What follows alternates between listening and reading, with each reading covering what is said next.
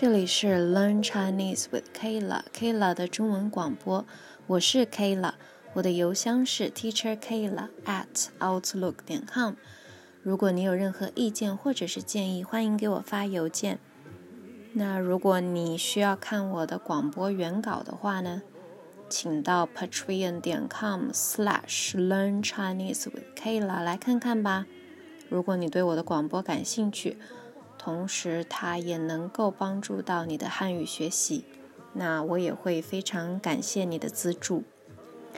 另外，最近我开通了 Twitter， 有时候我会更新一些关于汉语学习的 tips， 可能也不一定是 tips， 就无聊的时候可能会更新一些状态啊什么的，但是都是关于Learn Chinese with Kayla 的，所以来关注我吧。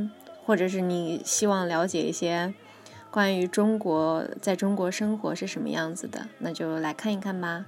那我在 Twitter 上面的名字也是 Learn Chinese with Kayla。今天是2020年2月23号，星期天。那这些天呢，真是过得刺激到不行。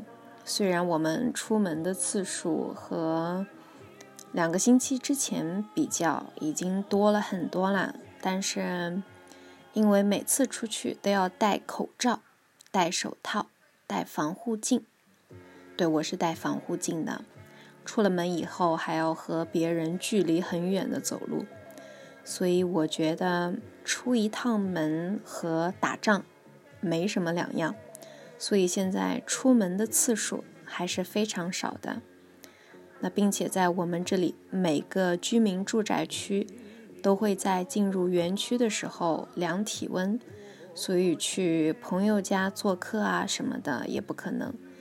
但是好一点的情况是，至少在南京很多大商场都开门了，虽然营业时间基本上只有之前的一半，现在的商场基本上是早上9点钟开门，然后下午4、5点钟关门打烊，但是至少它开了啊，所以给了我们一些微弱的希望，感觉自己至少还是活着的。但是因为南京不是疫区，跟湖北不一样嘛，那到今天的感染数据是23个确诊病例，已经有90多个康复了，所以我们出行还是算比较方便的。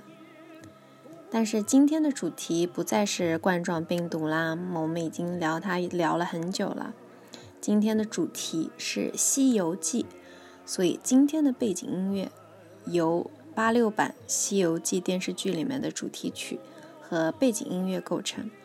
我们现在听到的这首歌来自于最著名的86版《西游记》电视剧中的主题曲《敢问路在何方》。最开始的2句歌词是你挑着担，我牵着马，分别用来形容唐僧的3徒弟中的沙僧和孙悟空。我们今天广播的主题就是中国4大名著之一的《西游记》。1986年杨洁导演的《西游记》被公认为是有史以来最经典的一部。那我记得我们小时候最盼望的事情就是看《西游记》这部电视剧，所以这个间奏就是噔噔噔噔噔噔噔噔嘟嘟嘟嘟嘟嘟，这个声音一响起来的时候，我总是能想到小时候的那段时光。那这首《西游记》里面的主题曲《敢问路在何方》，其中有一句歌词说道：敢问路在何方，路在脚下。那意思是前面的路在哪里呢？路就在你的脚下啊。那我真的非常喜欢这句有冒险精神的歌词，我们现在来听一下，它不是它前面的这个部分。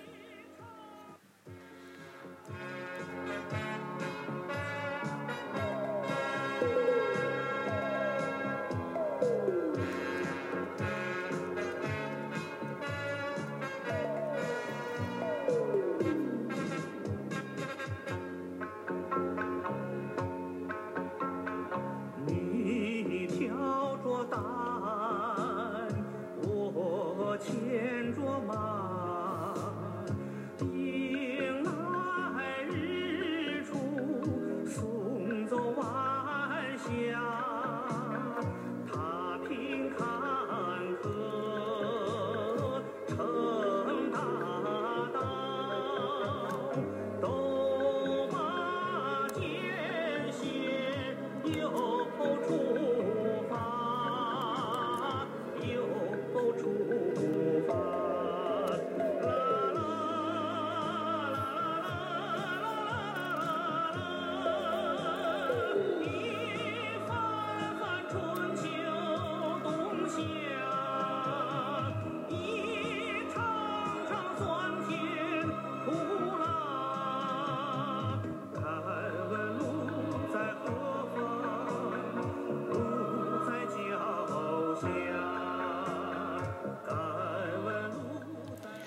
这就是我们刚才说的敢问路在何方，路在脚下，意思就是说你走的每一条路，那都是你冒险的起点。我觉得这个即使是在现在，这样的冒险精神也是非常难得的。所以当时能提出这样的说出这样的话也是非常的不简单。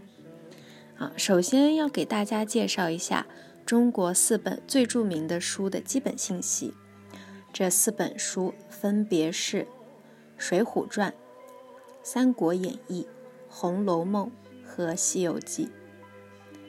先说一下其他书的基本信息哈。《水浒传》说的是宋朝时期宋江起义从发生、发展一直到失败的全过程，全面地分析了起义这件事情的社会根源。起义是什么意思呢？就是我们可以说有统治阶级和另一个阶级叫什么？人民阶级。那人民因为不满统治者所做出的一些决策，那我就觉得我要闹事。闹事就是我们会说的起义，我要捣乱，我要 mess up， 我要 mess around， 我要捣乱。那《水浒传》这本书就是讲的很多人捣乱很多人 mess around 的故事捣乱的故事。所以《水浒传》呢，热情地歌颂了起义英雄的反抗和他们的社会理想，也说明了起义失败的内在原因。这本书最后应该算是一个悲剧，因为108个英雄，起义的英雄到最后基本上都被砍头，或者是在战争里面战死。另一本《三国演义》说的故事是从东汉末年到西晋初年之间近100年的历史风云，以描写战争为主。因为东汉末年军阀割据混战和魏蜀吴三国之间的政治和军事斗争，最后司马炎统治了三国，建立金朝的故事。这个《三国演义》是他说了东汉末年到西晋初年各个国家之间的战乱。所以像《水浒传》说的是大家在造反，起义造反，那《三国演义》说的是战争，所以战争更倾向于谋划，但是《水浒传》所说的起义更倾向于一种情感的宣泄。所以在中国有一句话说少不看水浒，老不看三国，意思就是说年轻人嘛，总是有一些很热血的时候，情绪也很容易激动。那如果年轻的时候看了《水浒传》这本书，那可能就会情绪更加激动。所以说少不看水浒，然后老不读三国。老不读三国的意思就是说，人如果到老了，那他的思想会变得很复杂，总是会算计别人和自己的事情。那如果这个时候再看了三国，就会思想变得更加复杂。所以老不看三国，少不读水浒，是说的这个原因这是2本书，《水浒传》和《三国演义》。那这是什么声音这个是电视剧里面的那个猪八戒说话，我们听一下猪八戒和孙悟空说话，我们听一下这女王还挺多情要不是她多情，还惹不出这场麻烦来呢。这个说的这个背景音乐，它播放的时间好像是唐僧去了女儿国。因为女儿国的国王，女儿国它就是所有人都是女生嘛，女儿国的国王爱上了唐僧，所以想要和他结婚，但是唐僧他是一个和尚，他不可以结婚，所以女儿国的国王就非常的伤心，让他走了。所以这个时候，刚才是不是有点不管了，所以这个时候那这首歌就响起来。所以猪八戒和孙悟空就说他还挺多情，就是说有很多的感情。好，第3本《红楼梦》说的是一段爱情故事。他以贾、史、王、薛，这是他们的姓，四大家族的姓，贾、史、王、薛四大家族的兴盛和衰败作为背景。这个字打错了，我改一下啊，不是北京，是背景。作为背景，那以富贵公子贾宝玉的视角，展示了中国封建社会百态的小说。那至于《西游记》呢，就是我们今天要来详细讨论的了。在这4本书中，因为我是女生嘛，所以其实我最喜欢的一本书是《红楼梦》，和这本书里面描绘的家族兴盛的光景。但是因为《红楼梦》里面包含的东西太多了，你们知道中国有很多红学家他们就是一直以来都是研究《红楼梦》的，所以《红楼梦》因为它的作者死之前没有把这本书写完，它的后半部分是由另一个人写的，所以很多人在猜测这个人有没有写出当时作者他想表达的思想，所以一直到现在还是有很多人在研究《红楼梦》这本书。所以那既然那些红学家都研究不出来那么清楚，那我肯定更只是知道一些皮毛，所以很多东西都不好解释。那更不要说和我的听众和大部分是外国人的听众解释这些连中国人都不一定听得懂的东西。所以4大名著中间，我只拿出《西游记》来说一说。我们先来说一下《西游记》大概说了一个什么故事。小说的开头，东胜神州有一座山叫做花果山。这个东胜神州在哪里呢？其实离我住的地方很近，就在南京，也在江苏省嘛，在江苏省北部的连云港。这座山顶上，这座名叫花果山的山顶上有一块石头，因为在太阳和月亮下面吸收了很长时间的精华，从这块石头里面竟然蹦出了一只猴子。所以现在有小朋友问爸爸妈妈，我是从哪里蹦出来，我是从哪里出来的呀？那有的爸爸妈妈就会说，你是从石头里面蹦出来的。那这个典故就是从《西游记》里面来的。那同时呢，这座花果山上面还有一个水帘洞，里面住了一大群猴子。这只从石头里面蹦出来的猴子不小心闯进了这个水帘洞里，因为它是从石头里面蹦出来的猴子，猴子们觉得它和自己不一样，所以洞里面的猴子就把这个石猴子叫做美猴王。美猴王希望自己可以长生不老，意思就是一直生活在世上，不会变老，到处找老师，希望自己学会不变老的功夫。这个让你们想起来谁？倒是让我想起来那个哈利波特里面的 Voldemort 伏地魔，希望自己不会变老，永生。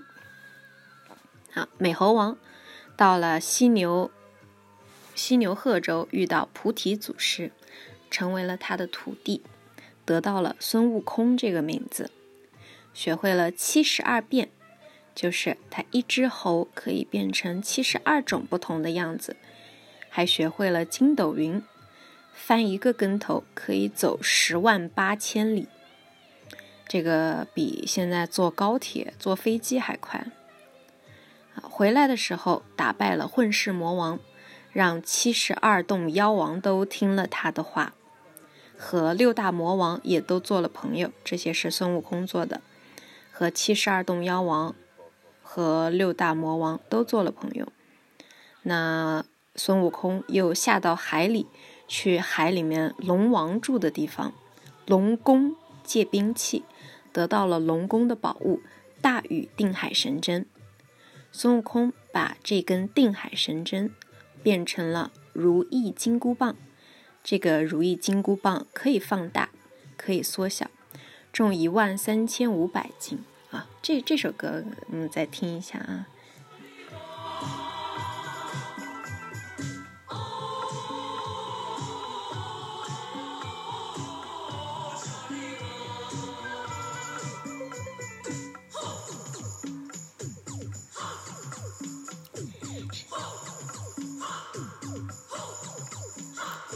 是谁送你来到我身边？是那圆圆的明月，明月。啊，这首歌一听就非常的风骚。这个因为《西游记》是一个关于冒险的故事，所以我们待会儿会说到师徒4人。在这个故事里面陷入了一个蜘蛛精的一个盘丝洞里面。那蜘蛛精也希望把唐僧作为自己的丈夫，所以当时他就唱了这首歌。好，我们刚才说孙悟空得到了如意金箍棒。这个如意金箍棒可以放大，可以缩小，重13500斤。但是孙悟空可以把这个金箍棒，这么重的金箍棒缩小，放在自己的耳朵里面。然后呢，孙悟空又去了阴曹地府。阴曹地府就是我们现在说的地狱。那把猴的名字从生死簿上面划掉了。这么做是有什么意义呢？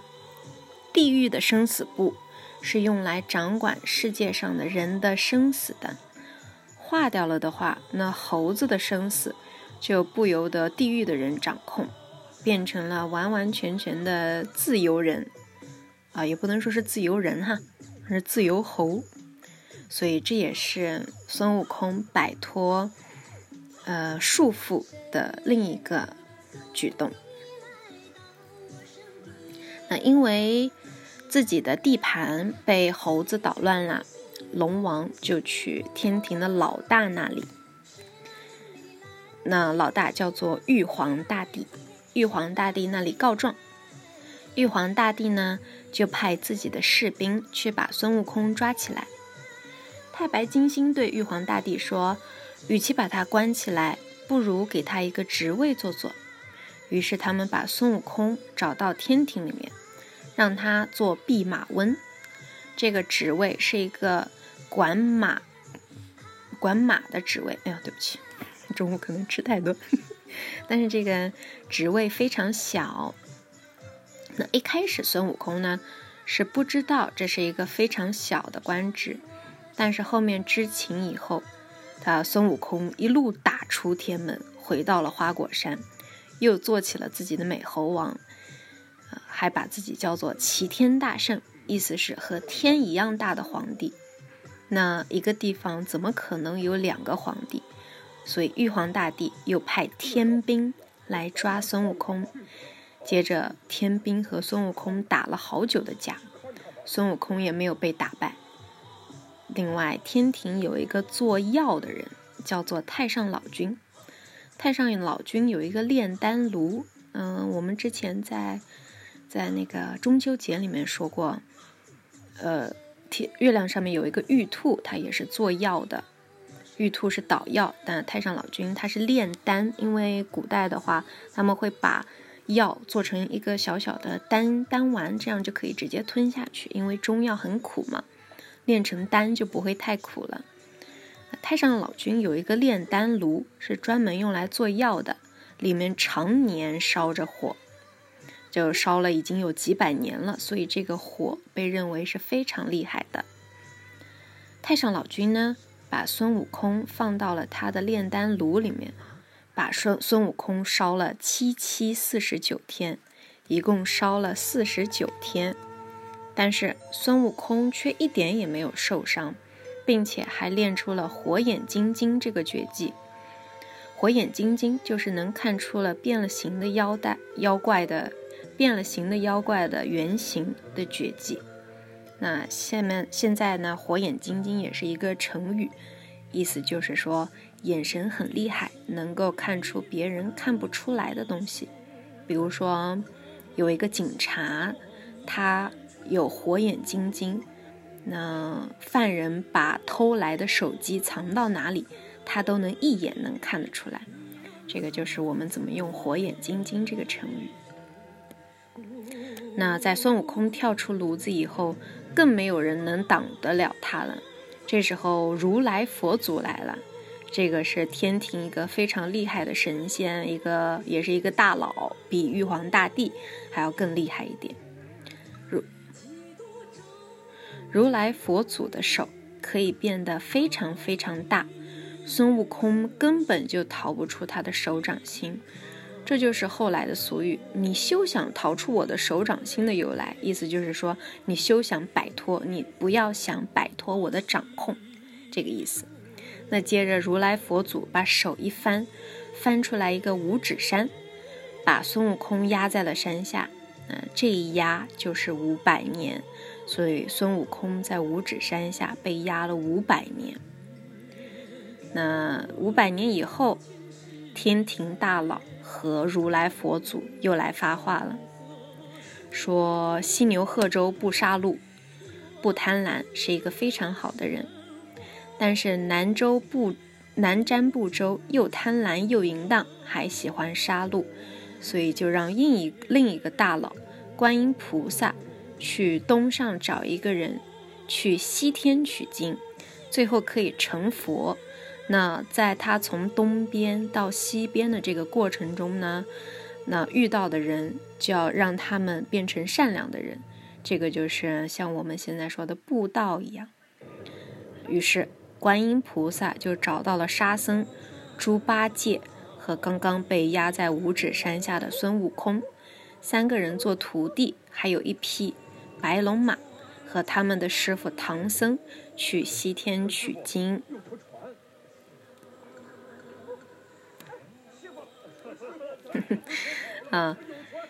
那在师徒4人去西天取经的过程中，经历了很多磨难。我们说他们经历了9981难，那很多非常艰难的事情，并且他们的师傅唐僧，因为在妖怪们中间有一句话说，吃了唐僧肉可以长生不老，所以一路上的妖怪们都想把唐僧绑架来吃他的肉。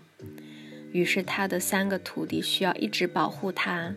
那但是二徒弟猪八戒因为是只猪嘛，所以他是只喜欢吃和睡的懒猪，那吃的又很多，但是打架的话却没有什么能力。那3徒弟沙僧虽然人品很好，但是还是没有什么能力。那只有大师兄孙悟空最厉害，最能保护师傅。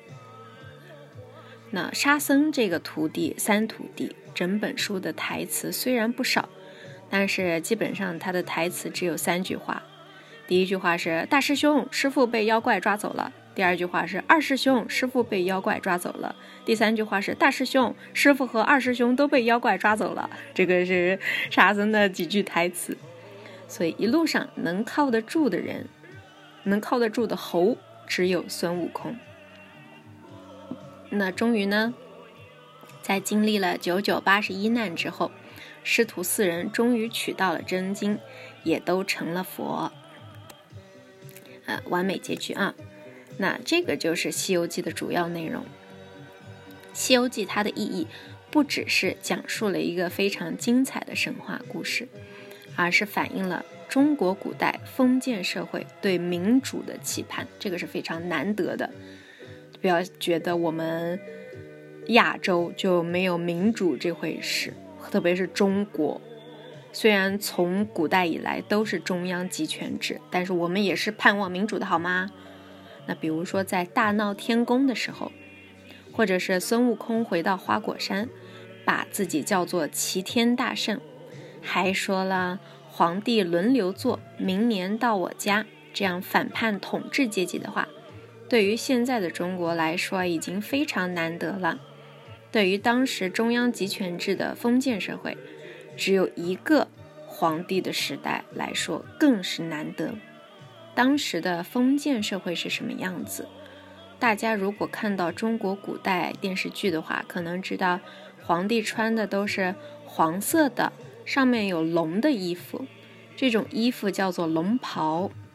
但是全国只有皇帝可以穿龙袍，如果别人穿黄色的衣服，其实都是不可以的，更不要说能说出明年我要做皇帝这样的话。所以这本书倡导的自由主义和人文主义的精神是非常难得的。意大利的文艺复兴兴起的时间是14世纪到16世纪。那文艺复兴倡导的也是人文主义和自由主义。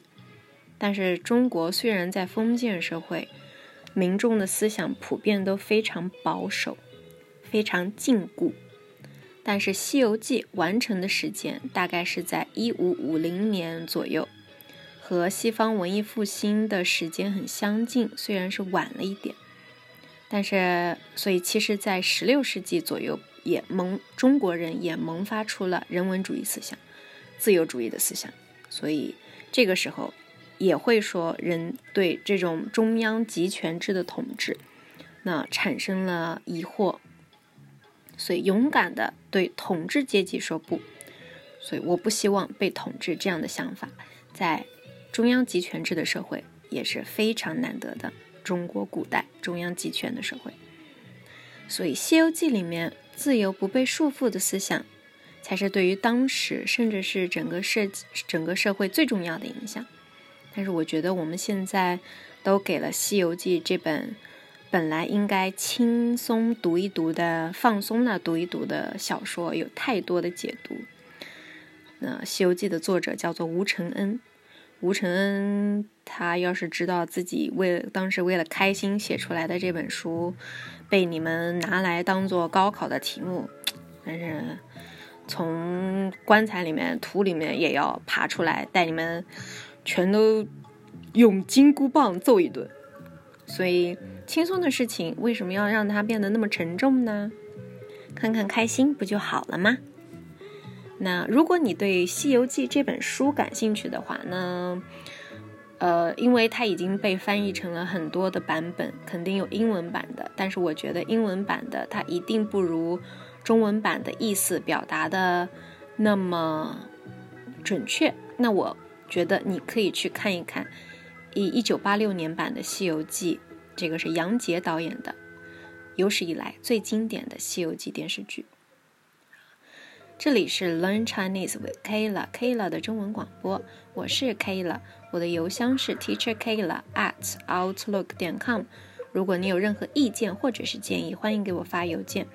那如果你想看我的广播原稿的话呢，请到 patreon.com/learnchinesewithkayla 来看看吧。如果你对我的广播感兴趣，同时它也能够帮助到你的汉语学习，我也会非常感谢你的资助。我最近开通了 Twitter， 上面说的话这边再说一遍，我最近开通了 Twitter， 有时候我会更新一些关于学习汉语的 tips， 或者是生活中看到的一些事情。那如果你感兴趣的话，就来关注我吧。我在 Twitter 上面的名字也是 Learn Chinese with Kayla。好，那今天的广播就到这里，拜拜。